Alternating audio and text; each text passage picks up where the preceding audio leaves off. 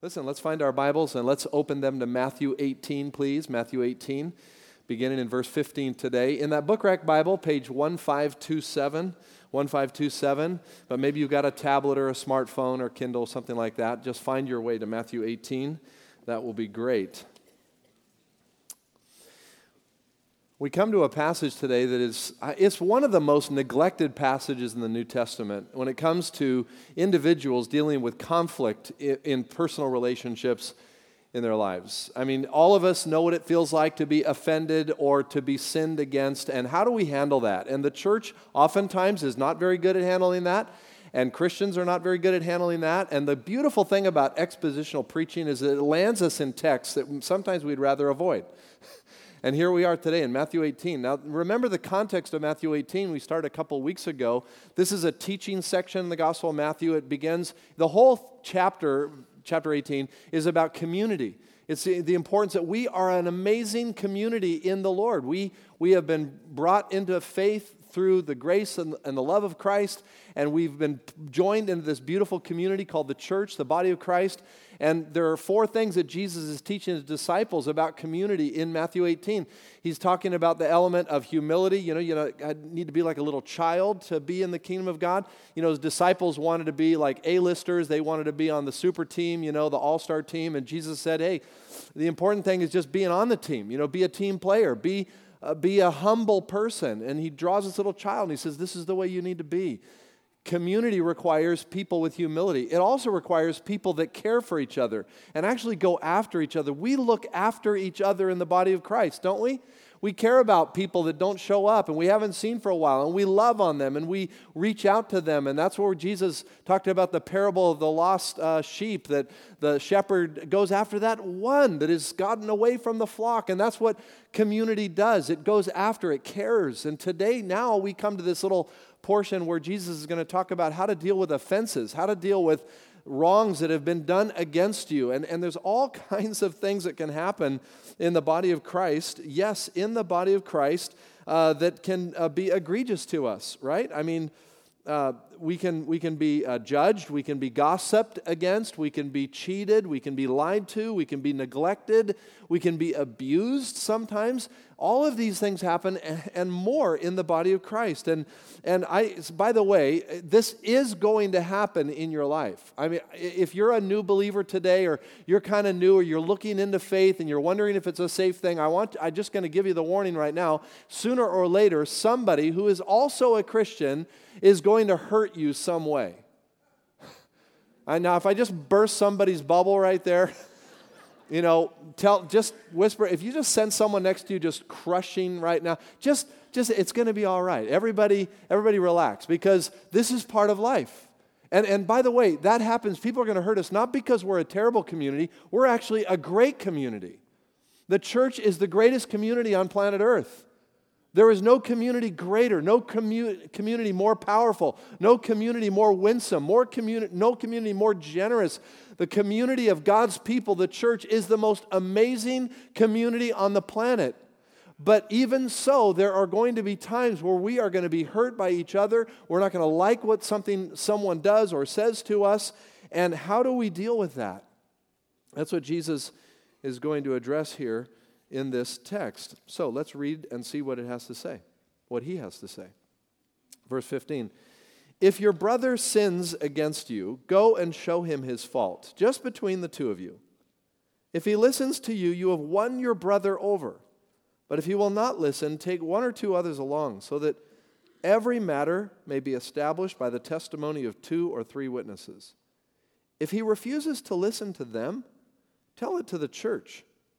And if he refuses to listen even to the church, treat him as you would a pagan or a tax collector. I tell you the truth, whatever you bind on earth will be bound in heaven, and whatever you loose on earth will be loosed in heaven. Again, I tell you that if 2 of you on earth agree about anything you ask for, it will be done for you by my Father in heaven. For where 2 or 3 come together in my name, there am I with them.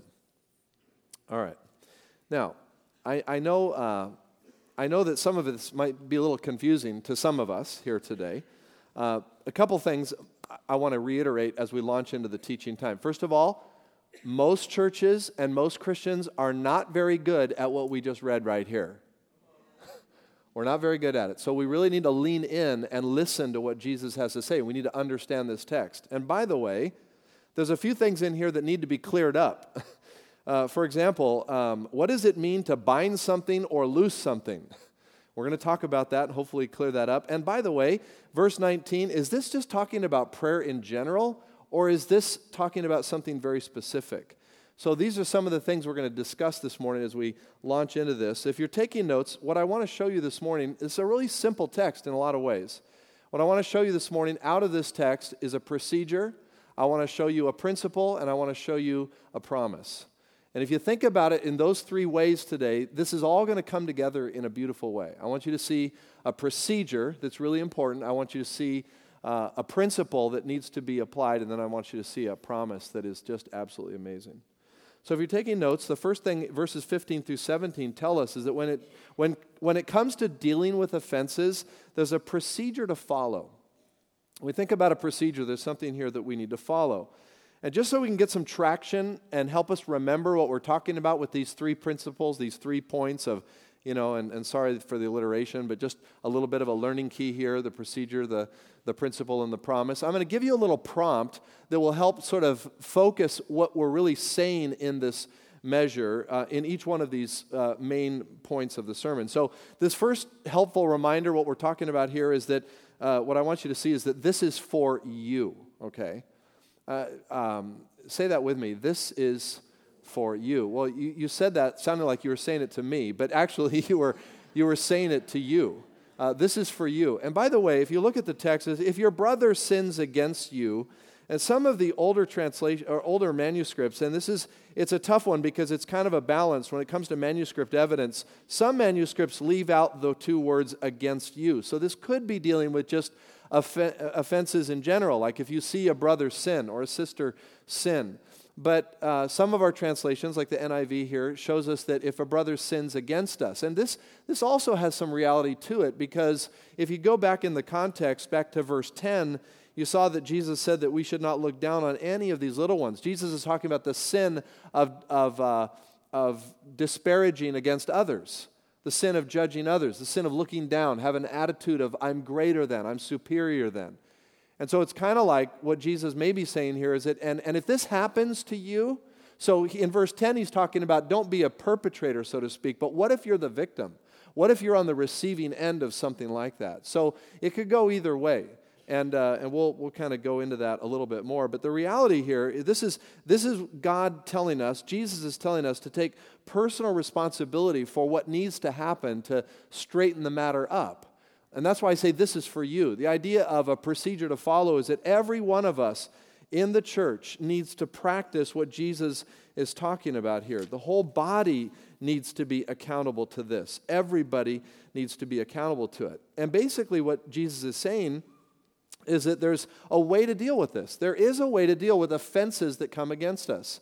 And something that Jesus doesn't say in this text, but certainly is biblical, and I thought I would start with this just because I think it's a great place to start, is that if you're thinking about the 2 ways you can handle people that offend you, the first thing you can do is you can just let it go, okay?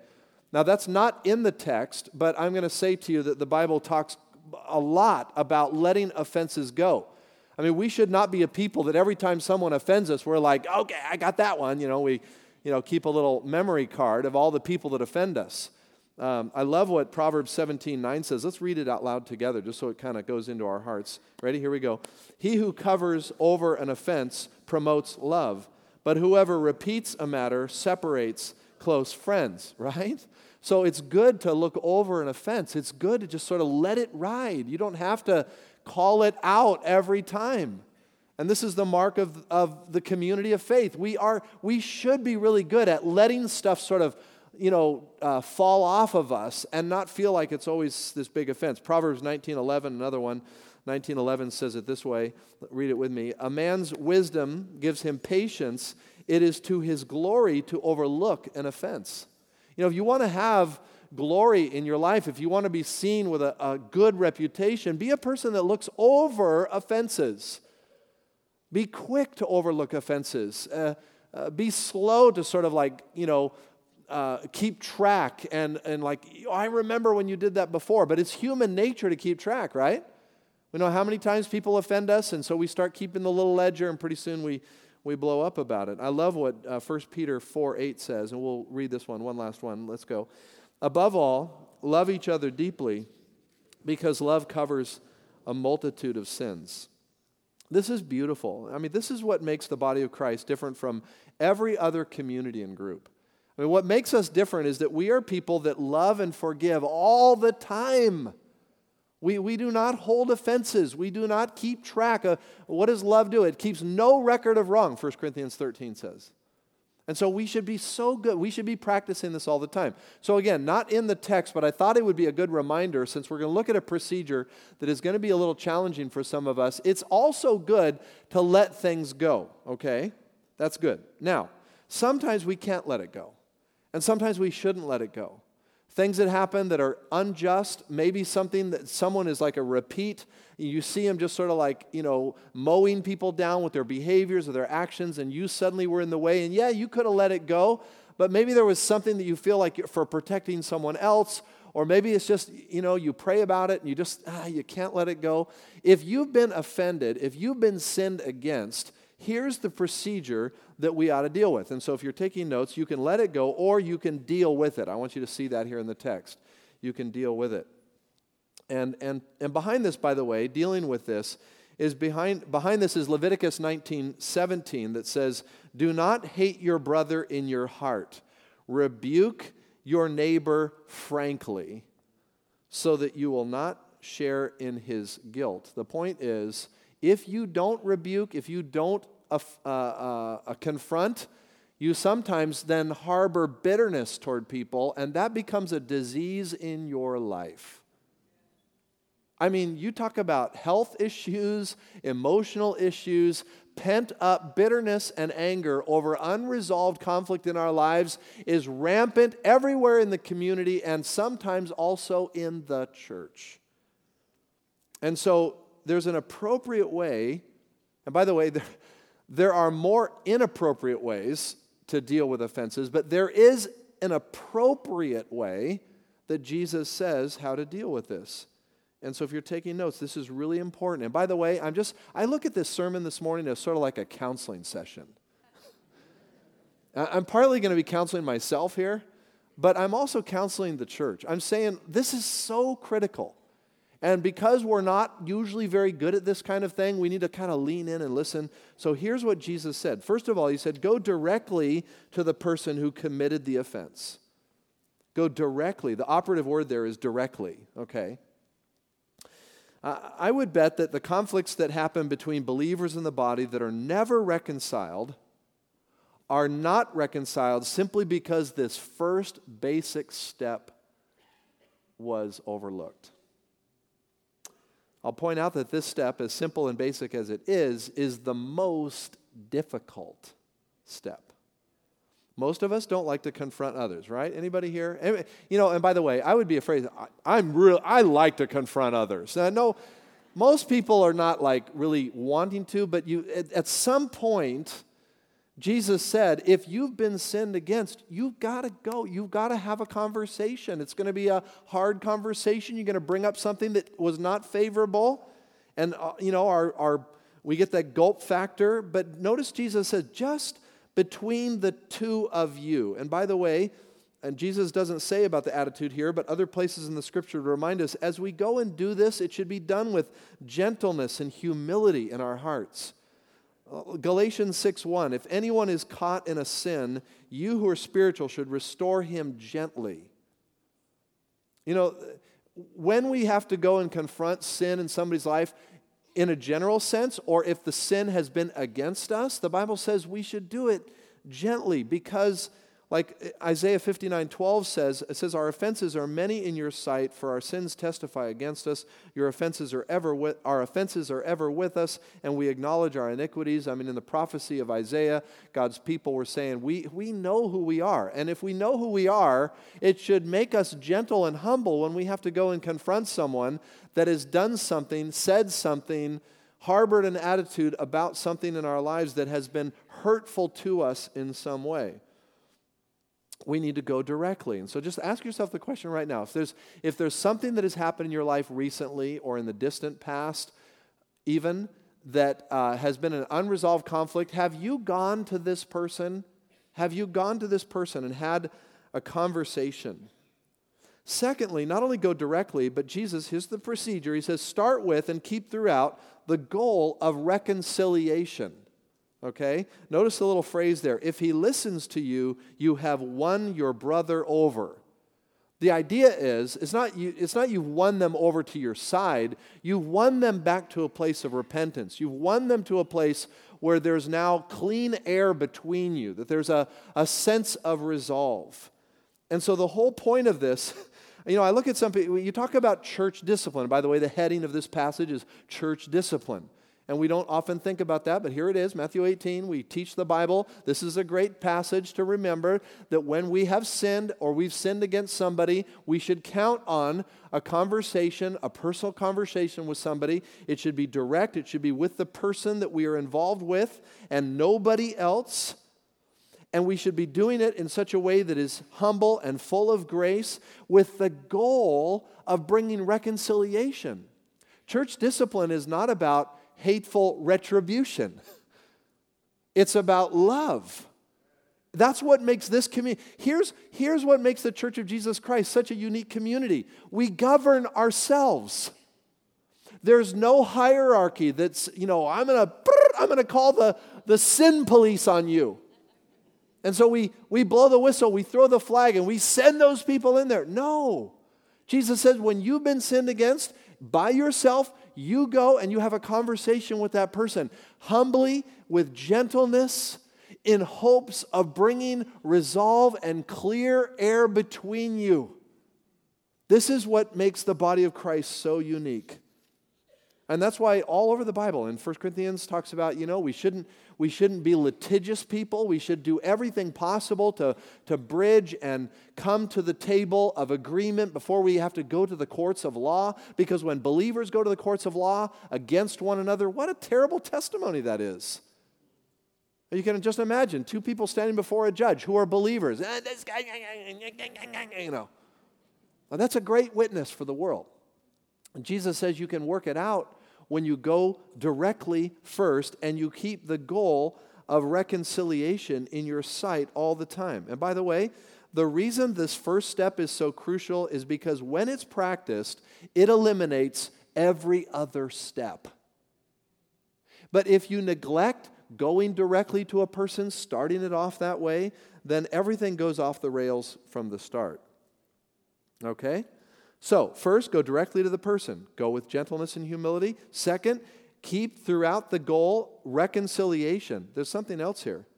I see this in the text. Be patient, but if matters don't get resolved, look at this. Be willing to take additional steps.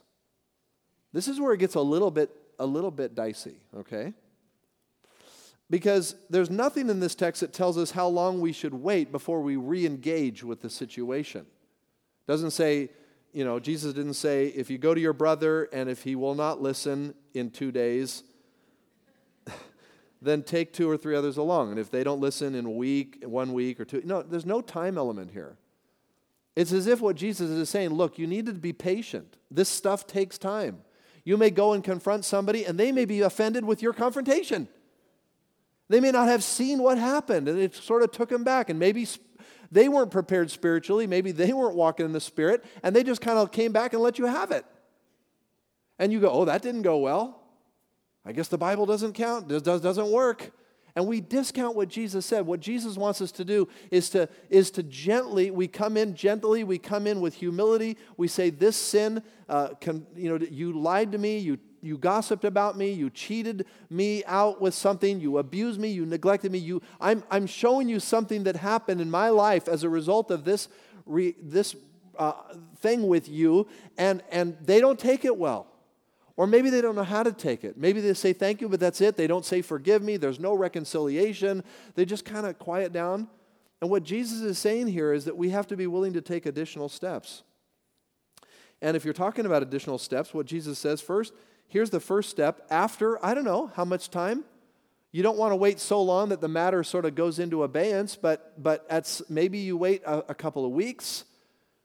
Maybe, and during that time, you're just praying and saying, God, what's next? But if a person didn't come under what was going on, didn't acknowledge it, didn't sort of bring the blue sky parting, kind of thing to the clouds, then Jesus said, then take one or two others along. Now, by the way, this comes out of Deuteronomy 19:15 that says that no one should be accused of something on the testimony of one person. That's a pretty good principle, isn't it? We're not sure really if what Jesus meant was that you should take somebody that can corroborate the sin.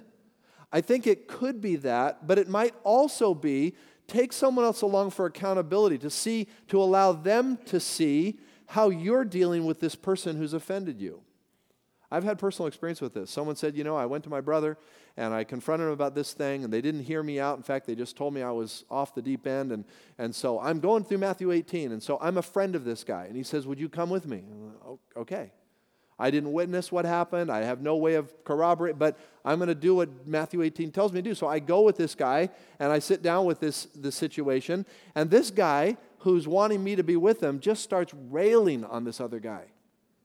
And he's saying, I'm following Matthew 18, and what Matthew 18 says is that if you didn't listen, I should bring a brother. Now I feel like I'm being hijacked as sort of like superweight, into this thing. And it's like, and this has been a little while, but it's a vivid memory in my mind. How someone just wanted to use me as a tool to kind of like, leverage against this other person. And right in the middle of this whole thing, I stopped and I said, I'm not going to speak about the original offense of what happened, but brother, and I say to the guy that asked me in the situation, I detect that your spirit is really in a wrong place right here. And I said, I really don't think, I think you need to spend a little more time praying about whatever this conflict was and maybe look a little closer into your own heart because maybe there's some stuff there.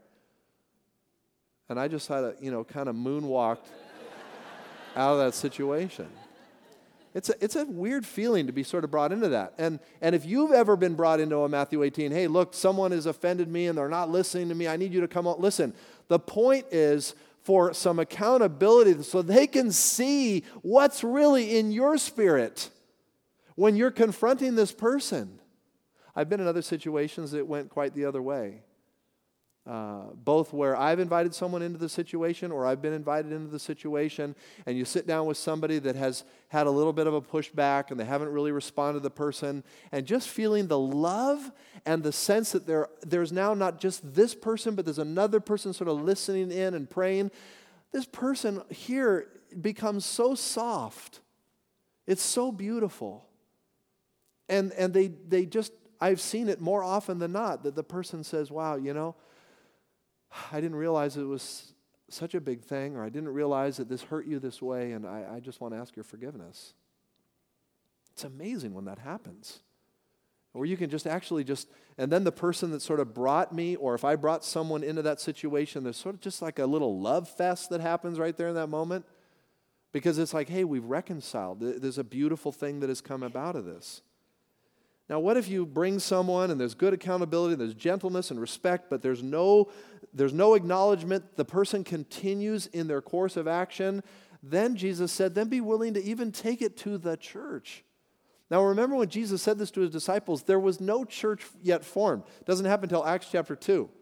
So it's likely that what the disciples thought of was the Sanhedrin, which was the ruling body of the Jewish council that would have heard matters according to of that which was according to law or offenses. And so there was like this governance body. And different churches do this differently. Some churches have sort of the, right out in front of everybody.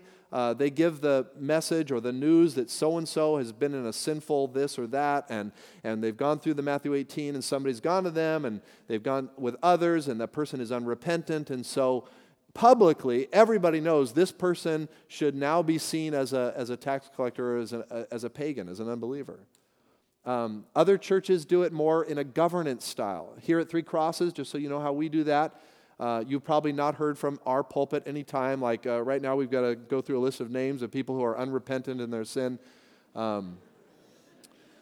We haven't done that, but we do that in a leadership vein. We do that at if a person is a member and they're unrepentant, and they're not responsive to a person who goes individually. They're not responsive to two or three others that go. And there's been time, and there's been prayer, and all of those things happen. The person still remains unrepentant.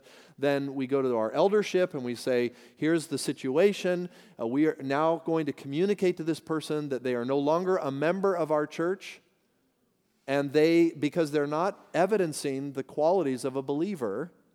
By the way, this is a great moment to talk about membership for a second here.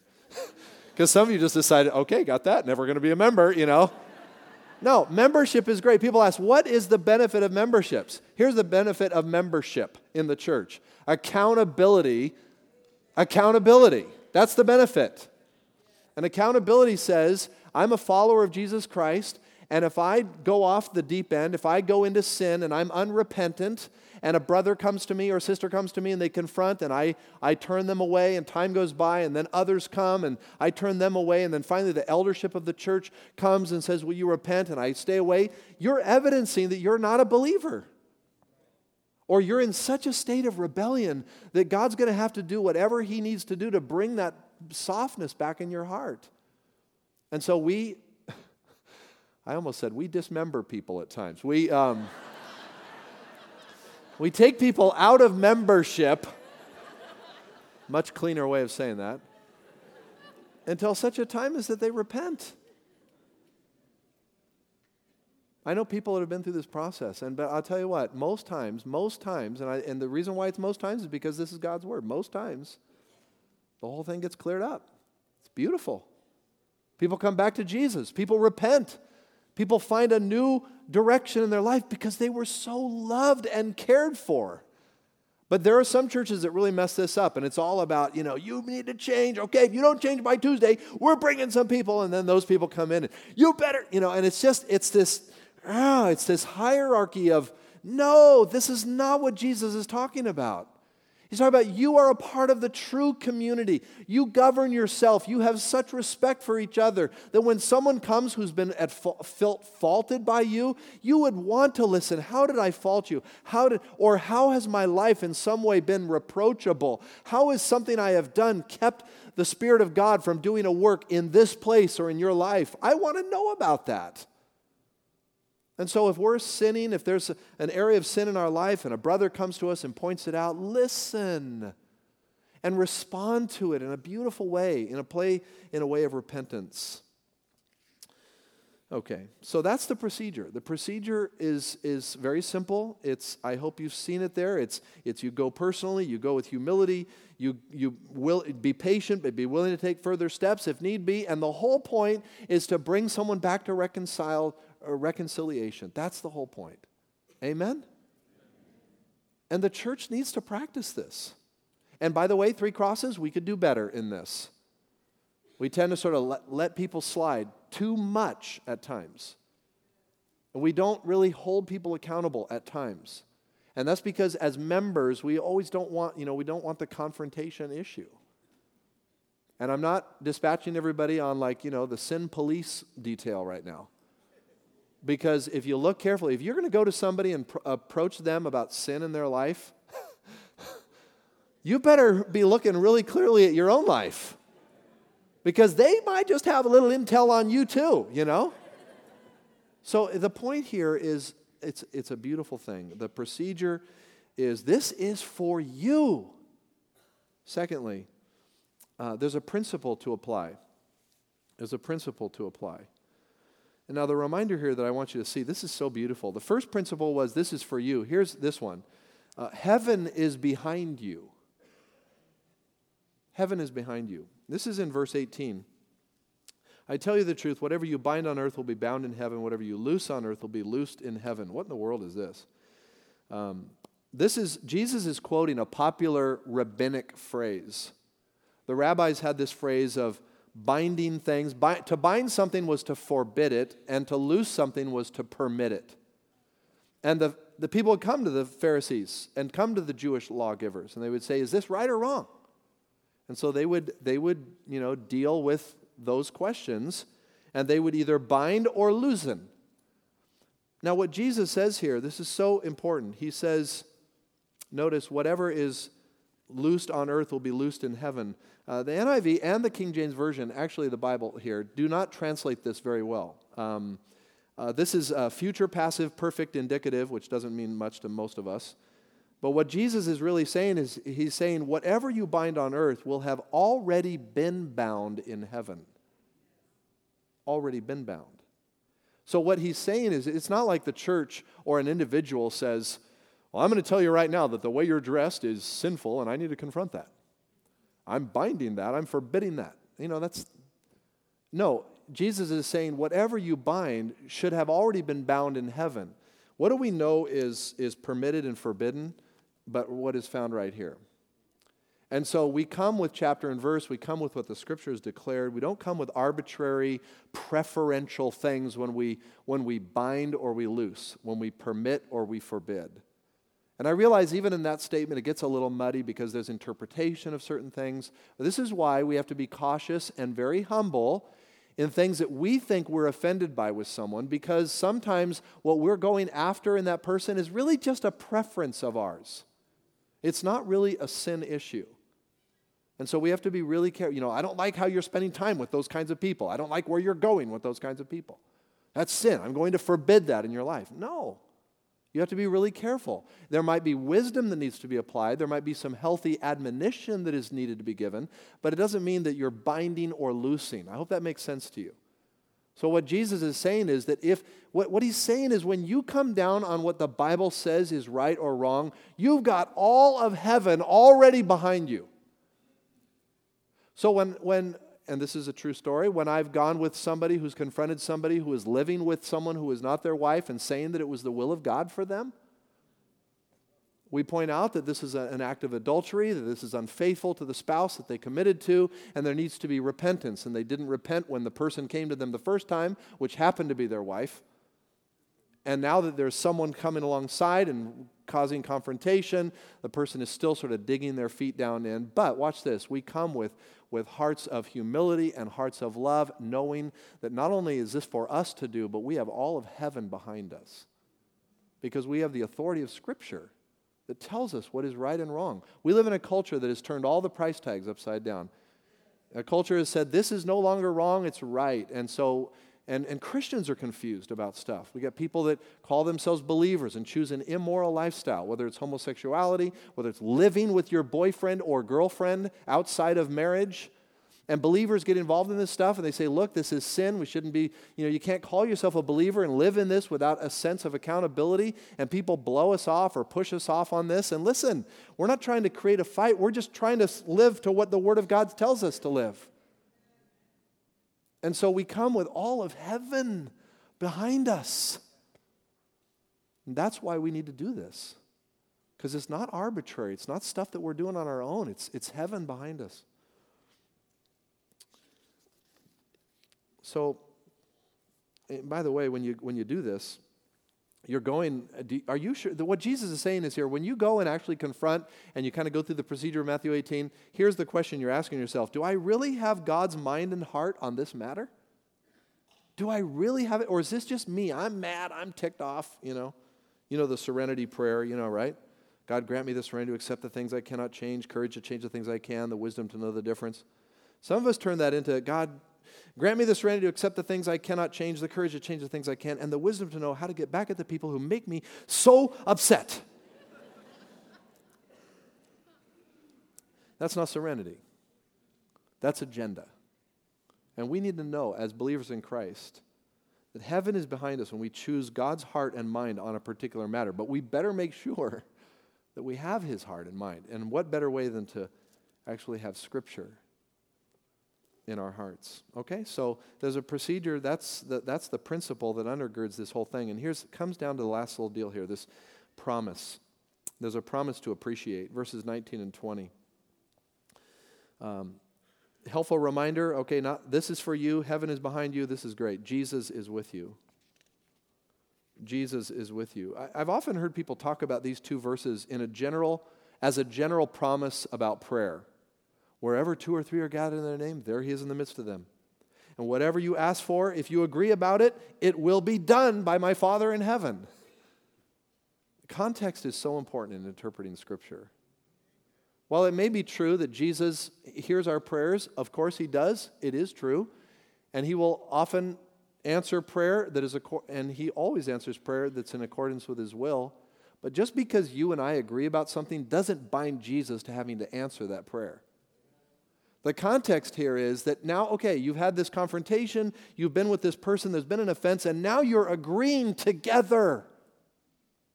Now you've got the offended and the offender agreeing together and coming before God. Beautiful picture of united prayer through a few gathered to recognize the presence of Christ, confirming that in this difficult situation, guess who's also there? Jesus. He's in their midst. He's with them. The beautiful display of Jesus' presence, watch this, cannot happen in a more dramatic way than when believers who are in conflict, who have come together to hash their issues out, find a place of agreement and they worship God. That's the most beautiful place where the presence of Jesus is thicker than molasses. And you know molasses is really thick. By the way, it's interesting, this little word agree in the Greek language, we also translate the word symphony. A symphony is a unity of tones and notes that come together harmoniously. I think it was Wynton Marsalis who said the difference between noise and music is this. Noise is notes that don't have relationship together, but music is when notes have relationship together. And Jesus says, when you come together in my name and you agree, you bring the notes that relate to each other, there I am. You want the presence of Jesus in your life? You want the presence of Jesus in this church? Then we better be coming together to agree about what he cares that we agree about. There is peace between you and me. There is no longer bitterness or resentment, no more pushback, but love and acceptance. Even if I have to disagree. Even if there's times where I'm sorry I didn't see it that way, but please forgive me because there was no intent to harm. Where we own more than we even need to own just so that we can build a bridge and bring reconciliation into something that is broken. And think of the difference of what would happen in families and marriages, and yes, even in churches, if believers did what Jesus said to do. I love the Bible. I love how true it is, and I love how it's meant and given to us so that we might live abundant lives. Maybe there's someone in your life right now that you need to apply Matthew 18 to. I would say first pray, sit with this message as a place of starting, and then do what Jesus said to do. Go reconcile it.